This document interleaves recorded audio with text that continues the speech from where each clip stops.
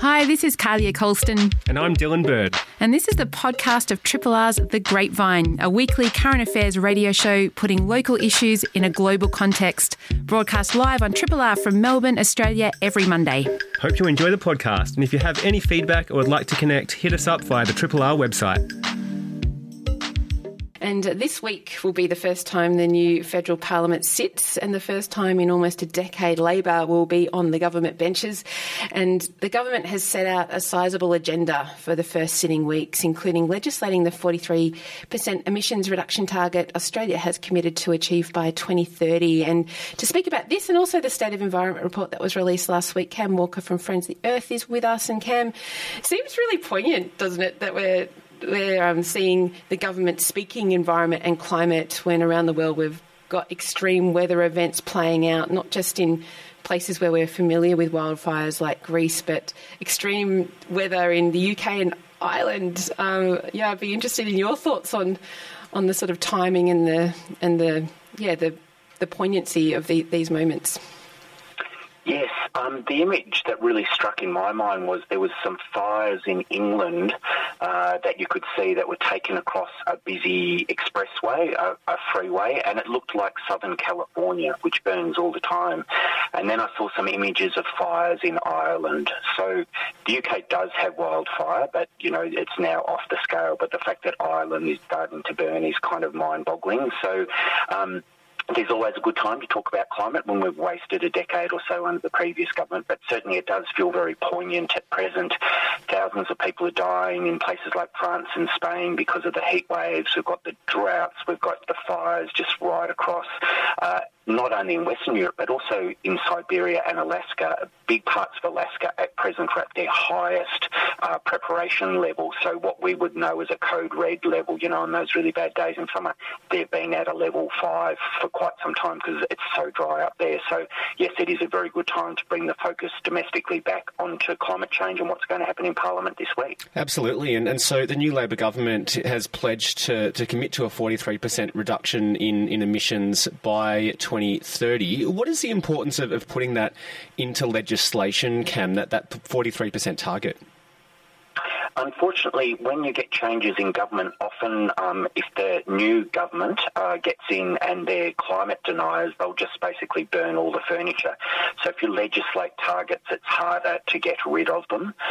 So it's a little bit of an investment in the future, but it is also a sign that we are going to take it very seriously. So I think it is, they could act today, to implement those targets if they wanted to, but I think enshrining it into legislation is really important in terms of its symbolic power of saying we are now getting on with this. And the fact that it's a top-order issue, Parliament, sitting this week, and they'll have a couple of days of first speeches and, ceremony and all the stuff they do to open a new Parliament, and then they're going to get down to the legislation potentially as early as Wednesday. Yeah, and the symbolicness, is that a word? I can see what you're saying there, and I wonder also, is there part of a bit of a flushing out going on that Labor, that the coalition looks like both Liberal and the Nats will vote against it? They're seeing negotiations with the so-called teal candidates, the independents, community independents, and the Greens as well. Is there a sort of flushing out of position going on here too, Cam, do you think? Oh, absolutely. I think there's something like 35 new lower house MPs. The government, the ALP, has majority in the lower house, and that's where most of the community campaign candidates, the so-called teals, are. There is one in the ACT in the Senate, David Pocock, which is really fantastic, but I think there's a lot of it's like all the kids in the school ground, first year at school, and there's just going to be a little bit of time of everyone sussing each other out and working out what the dynamics are. So I think there's a lot of theatre at play here. But what's really important, of course, is unfortunately, so in Victoria, the a right-winger has basically been pre-selected over someone that understands climate change in the Victorian opposition in terms of pre-selection. The head of the Nationals, Mckenzie, has come out and said she's very unlikely to vote for the legislation. There was a very clear signal from voters in the May federal election that people were really angry at the lack of action over the last 9 years, and the ALP have heard that message. The Greens have benefited from that message. They went up 3 members and now have 12 senators. We've got the 7 climate independents that are in there. It's like everyone got that memo except for the coalition, and it's like they're determined to go backwards and vote against anything that's meaningful. So I think, there's a lot of positioning happening this week, and a lot of, people talking to their base, in good, bad or ugly. Are they talking back to the troglodyte base, or are they talking back to a base that actually understands the need for climate action? So yes, there will be a lot of theatre this week, but hopefully with negotiations going on around the 43% target legislation, hopefully that starts to move forward. Yeah, and then we've got this current parliamentary makeup for the, roughly the next 3 years or so, and I mean, you mentioned, Cam, that it doesn't necessarily require legislation to, rapidly speed up and become more ambitious in terms of emissions reductions and the like. But how do you imagine this might play out, particularly in the Senate, where the government will need, presumably, the support of the Greens and at least one crossbencher? How do you imagine that sort of final piece of legislation might look, with the Greens obviously pushing for a much more ambitious target and also talking more about the importance of making it clear that 43% reduction by 2030 is very much a floor, not a ceiling? Absolutely, yes. So there is that tension that's going on, and the Greens are in negotiations clearly and trying to get the best deal in exchange for their support for the 43% target. Just as a benchmark, the previous government had 26 to 28%. The ALP are proposing 43%, but most environmental groups such as Friends of the Earth say we need a minimum of 75%. So it's still well short of where we need to be, but thank goodness that, the impasse of the last near decade is over. So they do need the Greens, and they do need probably David Pocock, and then, possibly one of the others if, for whatever reason they can't do a deal with David. And the Greens are negotiating, and that will be getting probably a moratorium on all new coal and gas projects, no public money to go into further development of new fossil gas developments, such as in the Beetaloo Basin in the Northern Territory. And the thing that underscores all this is the climate science makes it very clear that we cannot have new fossil fuel developments from now if we want to have a hope of holding warming to, close to 1.5 degrees warming overall. So there is a lot of stake, but I think there's also a desire to see, let's not let the perfect get in the way of the practical. Let's get this 43% through with the best possible deal we can, and let's just keep pushing and keep ratcheting it up. We have a really important opportunity at the end of this year, which will be the Conference of Parties on Climate Change that happens in Egypt this year, COP27, and at that meeting, Australia, amongst other nations, will need to give an update on their target, their ambition. So we can use the next few months, if we can get this legislation through, to then, get them to push it up from a floor level of 43 to something that's more ambitious and more consistent with the science. And that's one thing that the new Minister, Chris Bowen, has been saying, that there's already a ratchet, as it's called, in the Paris Agreement, that countries are required to keep coming back and improving on their last commitments to that agreement, and that's implied in the legislation. It doesn't need to be written in, so to speak. And so that's what he's saying about why they're not including that language there. I mean, do you think that will remain an issue in the negotiations, Cam, that to explicitly say we are ratcheting? And do you think that they're likely to take more than 43% to Egypt at the end of the year, the Labor government? You would have to hope so. Obviously, the ALP are in, a difficult moment now where they feel they have a mandate for 43%. They have a resounding mandate. They control the lower house outright. And so, they're hesitant to go too much further. They've got the real-life dilemma of, I think there's something like 27 significant coal, oil and gas projects, that are on the cards at present that will need to be assessed and approved. So that's a bit of a poison chalice for them. And already the Environment Minister has come out and said, look, it's not really practical to, stop all of these. Obviously, obviously those that are listening to the science, such as the Greens, will be pushing for more. So I think, this is a journey. We have wasted 9 years that we couldn't afford to waste it, but we did. And that was because climate deniers and blockers were basically in charge of the country. And now at least we have forward movement. I think, personally, I feel a bit pragmatic on this. Let's just get forward movement and hope that creates momentum. And, as we get to higher levels of renewables in the mix, and we get more storage in the mix, and we get more energy efficiency in there, we'll realise there's a lot of jobs in it and the sky won't fall, and all the fear campaigns that will be run out by the Conservatives in coming weeks, actually don't come true, and that more renewables will bring down electricity prices. But we are in that really difficult moment of which way do they go in terms of, do they go to increased ambition or do they try and hold the line? And then, of course, you've just got sheer party politics. You've got a whole bunch of parties. You've got independents on the crossbench.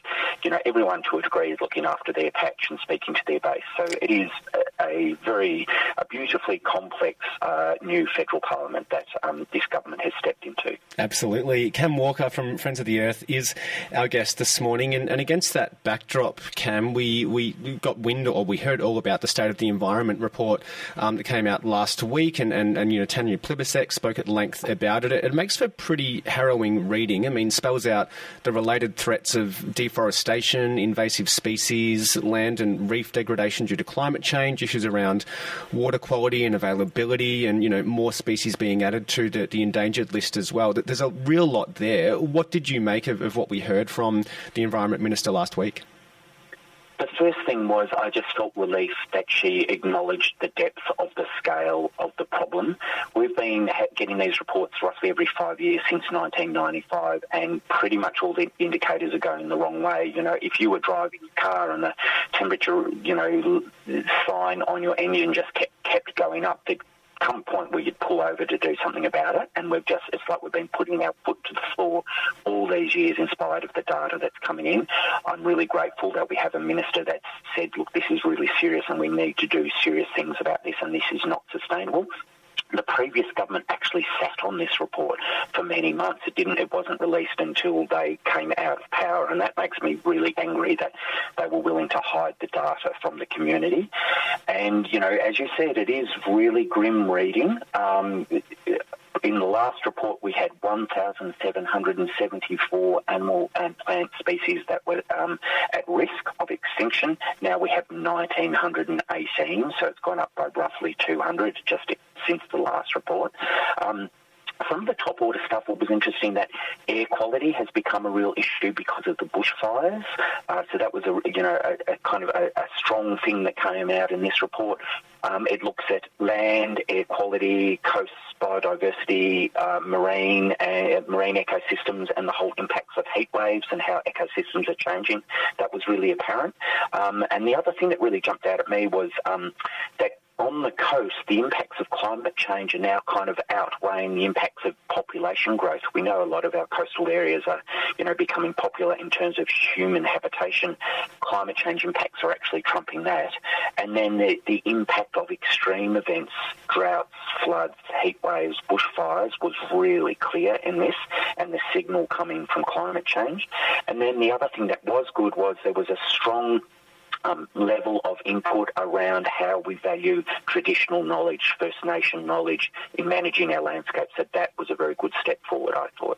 Yeah, really interesting, and I missed some of those points, and I'm looking forward to reading the whole report rather than just I was flicking through it, and it's difficult to read, but we need to face these things because they're happening. And I mean, one thing that stood out to me, and this crosses both Labor and Liberal governments, is that a lot of the land clearing, particularly habitat used by threatened species or depended on by them, was not being referred to the existing environmental protection legislation called the EPBC Act. And I wonder, Cam, is this now in the spotlight? Will we see the new Labor government have a look at this legislation and see why it's been dodged, or how effective has it been or will it be in protecting the environment when we're seeing so much devastation? Yes, so the EPBC laws, which is the amalgamation of the federal environmental laws was created, I think, when John Howard was Prime Minister, and he was, hardly a friend of the environment, and so the laws were always flawed and were criticised for years and years by environmentalists and environmental lawyers. Recently, there was a review of the laws, which was called the Samuel Review, and the new Environment Minister, Tanya Plibersek, has said very clearly she will go and look at those recommendations, and the intention is to implement most of those recommendations. Our federal laws are broken when it comes to environmental protection, and they need to be rebuilt from the ground up. We've also seen a whittling back of the public service in regards to the environment federally in recent years, and that's another problem, but we need to build an infrastructure that has triggers that will actually trigger major developments to be thoroughly assessed and hopefully knocked back when they have unacceptable environmental impacts. So that's really important. In Australia, because we are a federation of states and territories, it is kind of complex because a lot of decisions are taken around land use, at least at the state or territory level. So here in Victoria, it's great that we've got this review of the federal laws, but we're still logging our forests unsustainably, and we need to radically bring forward that phase out that we have of native forest logging, which at this point is due to finish by 2030. It's just not sustainable. We need to bring it forward. So rewriting the federal laws won't solve our problems, but they are a very, very good start. Cam, always good to hear your voice, and we'll catch you again in roughly a month's time. Thanks heaps. Triple R on FM, digital, online and via the app. Thanks so much for being here. It means a lot. Last week, Victoria's anti-corruption body and Ombudsman released a damning report into branch stacking in state Labor. This came 2 years after revelations were first aired by The Age and 60 Minutes about the actions of moderate Labor MP Adam Somyurek and others to shore up their power through improper means. The Andrews government has pledged to bring in or institute all 21 of the report's recommendations to bolster political integrity. But some might question why these practices, which were believed to be an open secret, were allowed to continue for so long. Nick Mckenzie is the journalist who first broke the story in 2020. He's a multi-award-winning journalist with The Age and Sydney Morning Herald and joins us now on the line. Hey, Nick, great to have you on Triple R. Good morning, guys. Morning. So this has been a really thorough investigation by IBAC and the Victorian Ombudsman. What do you make of the findings? I mean, they're to be expected. We knew that the disgraced politician Adam Somyurek and some of his cronies were up to this behaviour. They were basically abusing public resources to branch stack and engage in other dodgy political practices to grow political power. We knew this because there were secret cameras in an office. We caught Somyurek in the act doing this in great detail. The good thing about what the Ombudsman and the IBAC has done, though, is added to that phone taps, information gained through coercive questioning, through search warrants, to build an undeniable picture of the scale and extent of the political rorting. So to make it sort of undeniable, I mean, up until a point, I think people like Somyurek were saying nothing to see here, or it's all a beat up. So that's no longer possible to say. And as a result of sort of amassing that evidence, they placed a really powerful case for reform, which the government has now accepted. Now, the cynics out there would say the only reason the Andrews government has done that is because it's an election year. It's probably true, but they have done it, and we're going to have, hopefully, a cleaner parliament than we've ever had before once the reforms are in place. And this sort of rorting will hopefully be, it's not going to be on the way out, it's always going to be there to an extent, but there'll be less of it. Yeah, and I mean, what are the most significant findings in your view when you have a look at the 21 that they put forward, Nick? In terms of recommendations, I guess you look at it in two ways. There's changes to make rorting more difficult. When I say rorting, what's been going on both in the Coalition and Labor forever is MPs get electorate office budgets, they get to hire staff, and on all sides of Parliament, these dodgy pollies have been using their staff, which we pay for, taxpayers pay for, to engage in dodgy political activity like branch stacking and any other sort of malfeasance. And that's basically committing wrongdoing on the public purse. So the changes that are going to be recommended and have been backed by the Andrews government will make doing that more unlawful. So at the moment it's been a bit of a grey area of the law. So if you do it, it will become more clearly over the line in terms of legality. But more broadly, the changes that will be implemented go to culture. So things like a parliamentary ethics commissioner, someone who can look at ethical issues that arise in Parliament. A politician gets offered something, they're wondering whether they should do a favour, or this sort of person can advise them, but also look at potential breaches and say to the Parliament, there should be action taken in respect of these breaches. Also, ethics parliamentary committee that's going to be aimed at looking at questions of ethics and integrity. So really trying to reframe the way our Parliament works to put our integrity and ethics at the centre of some of it. Now, it sounds a bit washy, I guess, and that's the problem. We can have all the best laws and people going around pushing them as we want. At the end of the day, politics is a pretty dirty business nowadays, and so will there be change? Yes. Is it welcome? Absolutely. Will we have a cleaner form of politics? Maybe a little. Will there still be grubbiness? Yes, of course. And I mean, we only learned about all this from your reporting, which was built on phone taps and whistleblowers going public with the sorts of things that were going on, particularly in relation to the moderate faction within state Labor. But it took this to really spark the joint IBAC and Ombudsman inquiry. And it's interesting reading the report that they say the kinds of things they looked into is not normally within their purview, that's the kind of thing that should be dealt with by Parliament or some kind of parliamentary committee. So what do you make of just the high bar, I suppose, that seems to be set for properly investigating some of this rorting and grey corruption or very real corruption that was exposed through this process? Well, their point about grey corruption, the fact that both the IBAC and the Ombudsman have limited resources, what they're saying, the sort of stuff that was going on, in some respects it's, if I could use a crude term, relatively pissy corruption. It's a guy admitted to stealing $14,000 worth of stamps to give the stamps to a politician who admitted to things to send out to help them get re-elected. $14,000 in and of itself is not a huge amount of money. Yeah, there was lots of acts like this across the board, but it was all sort of low-level grubbiness. And I think the point really the Ombudsman and the IBAC were making was that we're there to look at really serious corruption idea. I think about police corruption where there's a policeman drug trafficking or a public official who's taken $1 million in bribes. And that's the really, really serious stuff. This sort of malfeasance, it should be looked at because it's absolutely corrosive. It really hurts democracy, etc. But, it is low level, and really the responsibility is on the politicians and Parliament itself. Get your house into order. And the point being as well that everyone knows this has been going on, especially within the Labor Party. It's been an open secret that Somyurek built his power through branch stacking and odious conduct. Now, we blew it open through pretty extraordinary means. There was secret camera vision, and you could see him doing the wrong thing and hear him talking about doing the wrong thing. So no one could hide anymore after that.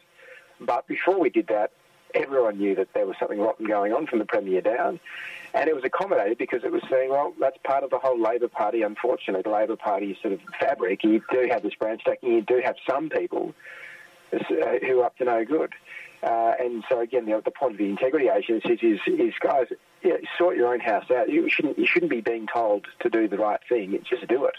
And that's I mean, the biggest question for the Premier out of all this, Daniel Andrews, is, well, you knew it was going on. Yeah, you didn't have perhaps the smoking gun proof that we dug up as journos and the IBAC and Ombudsman found, but you knew the system was rotten and you knew who were the big players. So why did you allow them into your cabinet? Why did you endorse them? Why did you give them political cover? And yeah, it's great you sacked them. It's great you've reacted by accepting the recommendations, but geez, it's taken a long time. Yeah. Is there evidence that Jenny Macklin and Steve Bracks that the Premier's pointed to as, having a look at cleaning up the branches, is there evidence that they've made inroads in that in Victoria, Nick? I think so. I mean, one of the heartening things about you look at a journalist when you do work, and most of what we do is just ignored all the time. That's the life of a journo. That's fair enough. But you want your work to have impact as well. You want to make the world a slightly better place. That's why we do journalism. And what I hear just on the ground from people I know in the Labor Party is it's harder to branch stack. Now, why is it a good thing? And it's harder to do the dodgy stuff that was pretty widespread in some political offices. That's a good thing because it's becoming more of a meritocracy. So the ideal young Labor person who gets in there because they want to make a difference, they want to have a genuine political career, they're honest, they're well-intentioned. In the past, that person may not have thrived because they weren't prepared to play the dodgy games. And that's a tragedy. And the saddest thing about the IBAC investigation is all these young people in their 20s and early 30s who had decided to commit their lives to Labor or give it a crack. They believed in the Labor ideal, only to be confronted with this revolting political machine which required them to engage in wrongdoing. And that either leave or end up being part of the wrongdoing and blow up their own lives and careers. And we saw people that happening to people. So it is nice to hear, especially younger people in Labor Party circles, saying, no, the place is cleaned up. There's not so much wrongdoing anymore. The branch stackers are, at the moment, sort of hiding under the rocks, and that's got to be a good thing, because we want good people getting into politics and staying in politics. I mean, across, obviously, both sides of the aisle. Speaking with investigative journalist with the Age and Sydney Morning Herald, Mckenzie, all about the recent findings from IBAC and the Victorian Ombudsman into branch stacking and associated activities within the moderate faction of Victorian Labor. And just on that kind of, I suppose, corrupting influence that some, particularly young Labor members, have spoken about when they, have become part of the party machine and then done these sort of dodgy branch stacking practices and performed, activities that shouldn't really be their jobs for sort of, factional power mongering. Do you have much of a sense of whether they sort of attempted to speak up and I suppose make their voice known to people that they were uncomfortable with some of the things they were being asked to do? Well, very few did speak up. Ultimately, our work exposing it and then the IBAC's work exposing it was based on whistleblowers. So there were a few people within Labor who took the pretty extraordinary step to help journalists and expose it. And, I'll be in their debt forever. And what's happened to these people? Well, they've been chewed up and spat out by the system. So it's an ugly path for them. I don't hold lots of other people for not speaking up. I don't hold them to blame, because it's very, very hard to speak up and to blow up the system, because you blow up yourself along the way. And often... there's people that you'll hurt by speaking up, and because there's colleagues who've done the wrong thing, etc. So extremely difficult for whistleblowers to take that step to contact. But that's what happened. That's the only reason the scandal emerges, because good people in Labor, you'd think are still ascendant. There's more good people than bad people, obviously, but the good people decided to rock the boat and to take on the factional warlords and the pockets of entrenched corruption and abuse of power, which is pretty amazing. And unfortunately, the Labor Party has a long memory as well. It's a bit like the mafia. There's people who will always be regarded now as probably the suspected whistleblowers, and they'll have a target on their heads for the rest of their lives, because the Labor Party values loyalty above all else, even if it's loyalty to protect corruption, which is and that's political parties across the board, perhaps, but it's also a fact, and that makes speaking up a life-changing event. Yeah, absolutely. And I mean, look, we rely on this government, the Victorian government, to get us through the health crisis. And I think there was, periods of really high-level trust in the Premier and the team, the ministerial team there. And we've seen some of the high-level ministers go for various reasons recently. I mean, what comes from here, Nick? This government was called out for absolutely disgraceful behaviour in these areas. What comes from here, do you think, with regards to next steps for demonstrating the change in state Labor that the Premier says will come from here? Well, it requires voter vigilance. I mean, we've all got to think about this. The good thing is about modern politics right now, if you think about the Teals who campaign on a platform of integrity at the federal level, and Andrew's embracing this integrity reform, is the pollies are hopefully understanding that the electorate is now sick of bad conduct, and integrity is a significant political issue now in Australian political life. But we must we'll make sure that remains the case. And that means, I think, as voters, we've all, to some extent, got to be activists as well, and to make sure that we keep an eye on our politicians, and we champion these sorts of things that we feel are important. The heart of the IBAC report and the heart of Labor in Victoria, I mean, Daniel Andrews is two people. He's a very effective Premier, a good communicator, there's been some significant progressive policy. But the second, Daniel Andrews is the political warrior. And he's come up through Labor. It's been his career. He played in the muck of all the branch stacking back in the day. There's no doubt about that. Did he engage it himself? Well, it's never been proven, but you'd be foolish to say he didn't. The dirty politics that have been part of the political scene he was very much a part of. Do we expect him to disavow the system in which he thrived? It's a difficult thing to do, isn't it?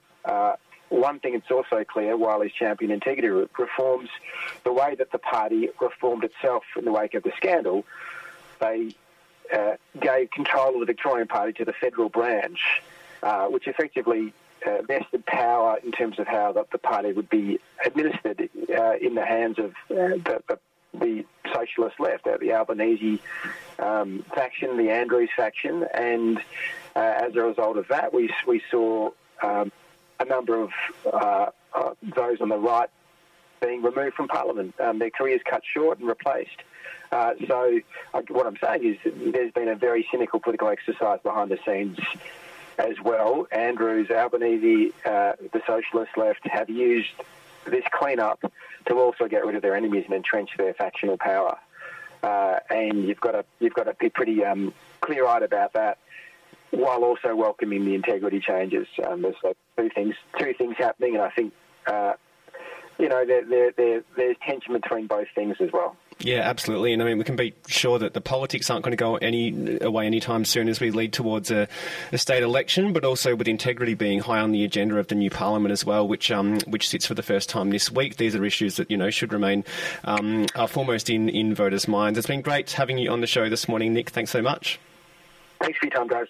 Cheers. Gotcha. Nick Mckenzie there, investigative journalist with the Age and Sydney Morning Herald, talking about the report from IBAC and the Victorian Ombudsman last week into branch stacking and associated what they call grey corruption in the Victorian branch of the ALP. Triple R. It's only been a few months, really, since it started to feel like Melbourne was back. People who had largely worked from home for 2 years were starting to return to offices. Gigs have been on, stuff is open, the CBD started to feel bustling again. But we're also at a moment when some workers are being asked to work from home again if they can, or are being asked to wear masks inside but still come to work. While this feels familiar, without health mandates, these decisions are now happening at the workplace level. So what then are our rights as employees and employers in these negotiations? Patrick Turner is with Maurice and Blackburn lawyers and is an employment issues expert, and it's great to have you here, Patrick. Thanks. Great to be here. And so we have heard the Chief Health Officer here in Victoria recommending people work from home again if they can, and Paul Kelly at the federal level has asked employers to let staff work from home again. These are recommendations, not mandates. So, I mean, what are you seeing on the ground? How are employers and employees interpreting these, Patrick? So, in the absence of public health orders requiring people to work from home or preventing people from travelling, it really is sort of a case-by-case basis about whether employers are encouraging people to work from home. Some of the larger, better resourced, white-collar industries are obviously making noises about allowing people to work from home. Many smaller businesses are not. There's obviously some businesses where the work just can't be done from home. So it really does vary depending on industry and the size and resources of the employer. And so what kind of rights, I mean, obviously it would vary as you just said, but what kind of rights generally does an employee have if they, might want to continue working from home or conversely go into the office if their employer has kind of a different recommendation around the best way to work at present? Yeah, so employees need to be quite careful. Employers are able to issue what are called lawful and reasonable directions to employees. Now, in most cases, in the absence of a public health order preventing someone from going into the office or travelling in, then the direction to work out of the office is probably going to be a lawful direction. Whether that's reasonable will depend on the individual circumstances of someone. It might include the impact of that person working from home on the employer's operations. If the employee has a specific, has an illness or disability, that might be a relevant factor, as are any care responsibilities that might have. And of course, whether or not they can do all their duties from home. There are are circumstances where workers can request flexible work arrangements where they have an illness or caring responsibilities. An employer can only refuse those on reasonable business grounds, and similarly, for a worker that has a disability, they may also be able to seek that reasonable adjustments are made to their role, which might include working from home. But there are carve-outs there where such an adjustment would impose substantial hardship for an employer. So, to summarise, there are some discrete circumstances where people are going to be able to request to be able to work from home, for certainly on a temporary basis, but maybe for longer term. By and large, though, directions to attend the workplace in the absence of a public health order will probably be something that employees have to follow. That's interesting, isn't it? Because I imagine that then, does that put the employer in a situation if people go to work and they feel like they contracted something, particularly COVID, when at work, does that sort of also lead to new areas of discussion around providing a safe workplace, Patrick, or is that really not the case if the health orders aren't there?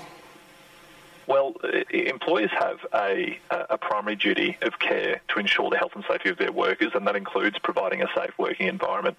So employers need to be making sure that they are putting in place measures to try to minimise the risk as much as possible, and that might include things like ensuring proper ventilation, asking that people socially distance or wear masks, and allow people to stay home, of course, where they're unwell. Now, in the event that someone does contract COVID and the employer had failed to take reasonable steps to prevent that from occurring, it may be that they might face a risk of litigation down the track. And, there might be some instances where an employee, has decided to work from home or has been instructed to work from home. Let's say, in that scenario, there are some people working in the office. You could imagine that those who are present in the physical environment might have, potentially greater access to managers and bosses and that kind of thing. And I'm sure there are cases of employees feeling a little bit isolated or stranded at home, and that could be, by design, or it could be because there just aren't the sort of processes in place to make sure that, virtual meetings are properly become part of kind of workplace practices when people are actually in the office. In those kind of scenarios, what would be your advice to employees who feel they're not really sort of properly connected with the workplace as a result of being out of the office? That's a really difficult issue, and it's one that's going to probably increasingly rear its head. It also raises issues around whether or not there's potential discrimination occurring. It might be that someone's working from home because they have caring responsibilities. It might be that that person is caring for someone who's unwell. It might be that they are unable to work from the office during pandemic waves due to a specific disability that and it simply presents too high a risk for them to go in. If they're then losing out to people who are in the office, it does raise issues about whether differential treatment is occurring and those people are being subjected to some detriment because they are unable to attend the workplace. So there's potential issues for employees there under discrimination law, and what they should ensure that they're doing is making sure that people are treated as much as possible equally, that people aren't treated adversely simply because they're working from home. Obviously, that's going to be an ongoing challenge. I don't think we're going to be going back to a world where everyone is working from the office 9 to 5, Monday to Friday. The world has changed. So it's a challenge that employers are going to increasingly have to address with their workforces. Yeah, and do you have suggestions or examples where this is done well, Patrick? Because I imagine a lot of, I like to think that the best of people and, employers, employees alike, that people want to come to an arrangement that's good for all, good for the business, good for health and safety, good for workers, good for connection, those sorts of things. How do you achieve that, though, when pretty much everyone's in a different circumstance and a different situation when it comes to the issues that the pandemic throws up? Look, it's difficult, but I think it's critical that employers show compassion and empathy for the situations faced by their employees. Obviously, employees have been through a bit too. Through the pandemic, there's been various challenges for businesses, but those businesses won't operate unless their workforces are safe and that people feel like they're being heard and that their needs are being accommodated in the workplace. And really, it's going to be a competition for talent, and those employees that are able to move nimbly, that are able to facilitate flexible working arrangements, are going to be able to prevail over those who can't adapt to that. And with such a tight labour market, workers have never had more bargaining power to try to argue that and try to force change from employers to ensure that there's greater flexibility. Speaking with Patrick Turner, he's with Maurice Blackburn Lawyers, and he's an employment issues expert. We're chatting this morning all about the current COVID wave and the directions from employers, some employers for people to work from home where possible, and what the rights are, respectively, for workers and their employers at this particular time. And I mean, on the issue of bargaining, there have been calls from some unions to embed flexible working to EBAs. How do you imagine that might work? I mean, is that a good idea that might account for either sort of future shocks and circumstances, or simply, as you noted earlier, the new reality of work life that we're all facing coming out of the pandemic? What unions are pressing for there is simply reflecting the views and the desires of the workers that they represent. So if those workforces are saying what we want as part of bargaining with our employer is we want greater flexibility in terms of where we perform work from, then I think that's a fantastic thing to push for. I think it's something that you'll see across many more workplaces, and it really just emphasises the importance of people to join their union and get involved in bargaining if it's something you want to press for in your own workplace. So, look, I don't think we'll see this going away anytime soon. The significance of having it included in enterprise agreements is that it becomes binding and enforceable. Sometimes employer policies aren't worth the paper that they're written on, so having it in an enterprise agreement, which has the force of law, is much more effective and is going to mean that those rights are observed. I mean, at this stage of things, Patrick, what are the kinds of inquiries that you're getting at Maurice Blackburn when it comes to flexibility, requests from employers and employees alike, the willingness or ability of staff being able to be on site, whatever their circumstance? What are the kinds of inquiries that you're getting?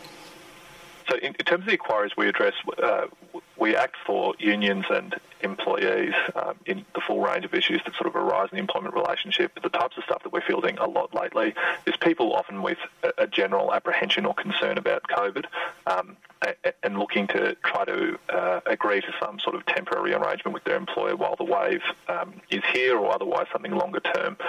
But more broadly, we're certainly seeing a lot of inquiries from people who want to fundamentally shift how they've been performing work. That they might have a white-collar job where previously they were strapped to a desk in the CBD, and what they discovered over the course of the pandemic is actually much of that work, if not the whole of the role, can be performed from home. Now, for a lot of people, what they're actually looking for is a mix, that they want to work from home sometimes and then have a couple of days where they come in to connect with the rest of their team. So we've been helping with a lot of people in sort of navigating those various issues. There's also been a lot of issues around vaccination. That's an issue that is perhaps starting to die down a little bit, but there's been a number of cases about vaccination directions, whether required by public health orders or otherwise just the subject of an employer policy. One thing that is of interest, and I know people are discussing as well, is around the location of their work, whether they need to be at a certain particular office for their workplace, or whether they can live remotely and travel in sometimes. Do you also find people are inquiring about whether being told that their job is located in Melbourne CBD, for instance, is that something being challenged? Certainly. So often people, particularly during the lockdowns, a number of people actually left the cities and were working from regional areas or areas outside of easy commute distance from the CBD, and then were confronted by directions from the employer to return to work back in the CBD after lockdowns were lifted. So it is an issue that was faced by a lot of people. Really, it turns on what's in someone's contract of employment. Often it can be, if there is an express term requiring someone to work from the CBD, it'll be difficult to resist that. But certainly that's an issue that we've seen in terms of the advice that people have sought from us.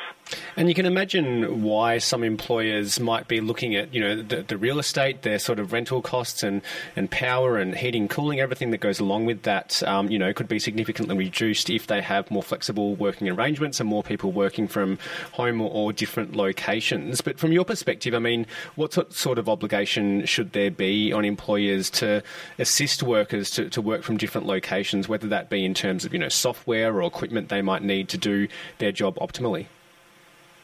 So the pandemic shouldn't be an excuse for employers to just foist the cost and expense of doing business onto workers.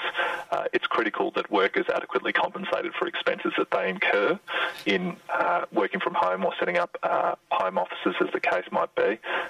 It's also not enough for employers just to say, well, you'll be able to deduct some of it at tax time. That's really just shifting the cost to the taxpayer for expenses that otherwise would be fielded by the employer. So, look, I think these issues are still being worked through, but increasingly, I suspect what we'll see is that it will be part of people's remuneration package if they're working from home. That cost and expenses associated from doing that work might be compensated by employers. As I said, there really is a war for talent at the moment, and so employers should be taking this opportunity to join their unions, increase their bargaining power, and really try to improve the circumstances and their entitlements at work. Fascinating stuff. Well, it's really good to pick your brains, Patrick, and I know a lot of people are thinking about what they're going to do now because there is that emphasis on negotiations in the workplace rather than just the mandate from government. So very interesting times we live in. Thanks for your time. Wonderful. Thanks, guys. Patrick Turner there. He's with Maurice Blackburn Lawyers and, speaking there about your rights and responsibilities as staff mostly, but also as employers when it comes to working from home. When we're not under a mandate, we're under recommendations. Thanks for listening to this podcast of Triple R's The Grapevine, a weekly current affairs radio show putting local issues in a global context. Broadcast live on Triple R from Melbourne, Australia, every Monday. Hope you enjoyed the show, and if you have any feedback or would like to connect, hit us up via the Triple R website.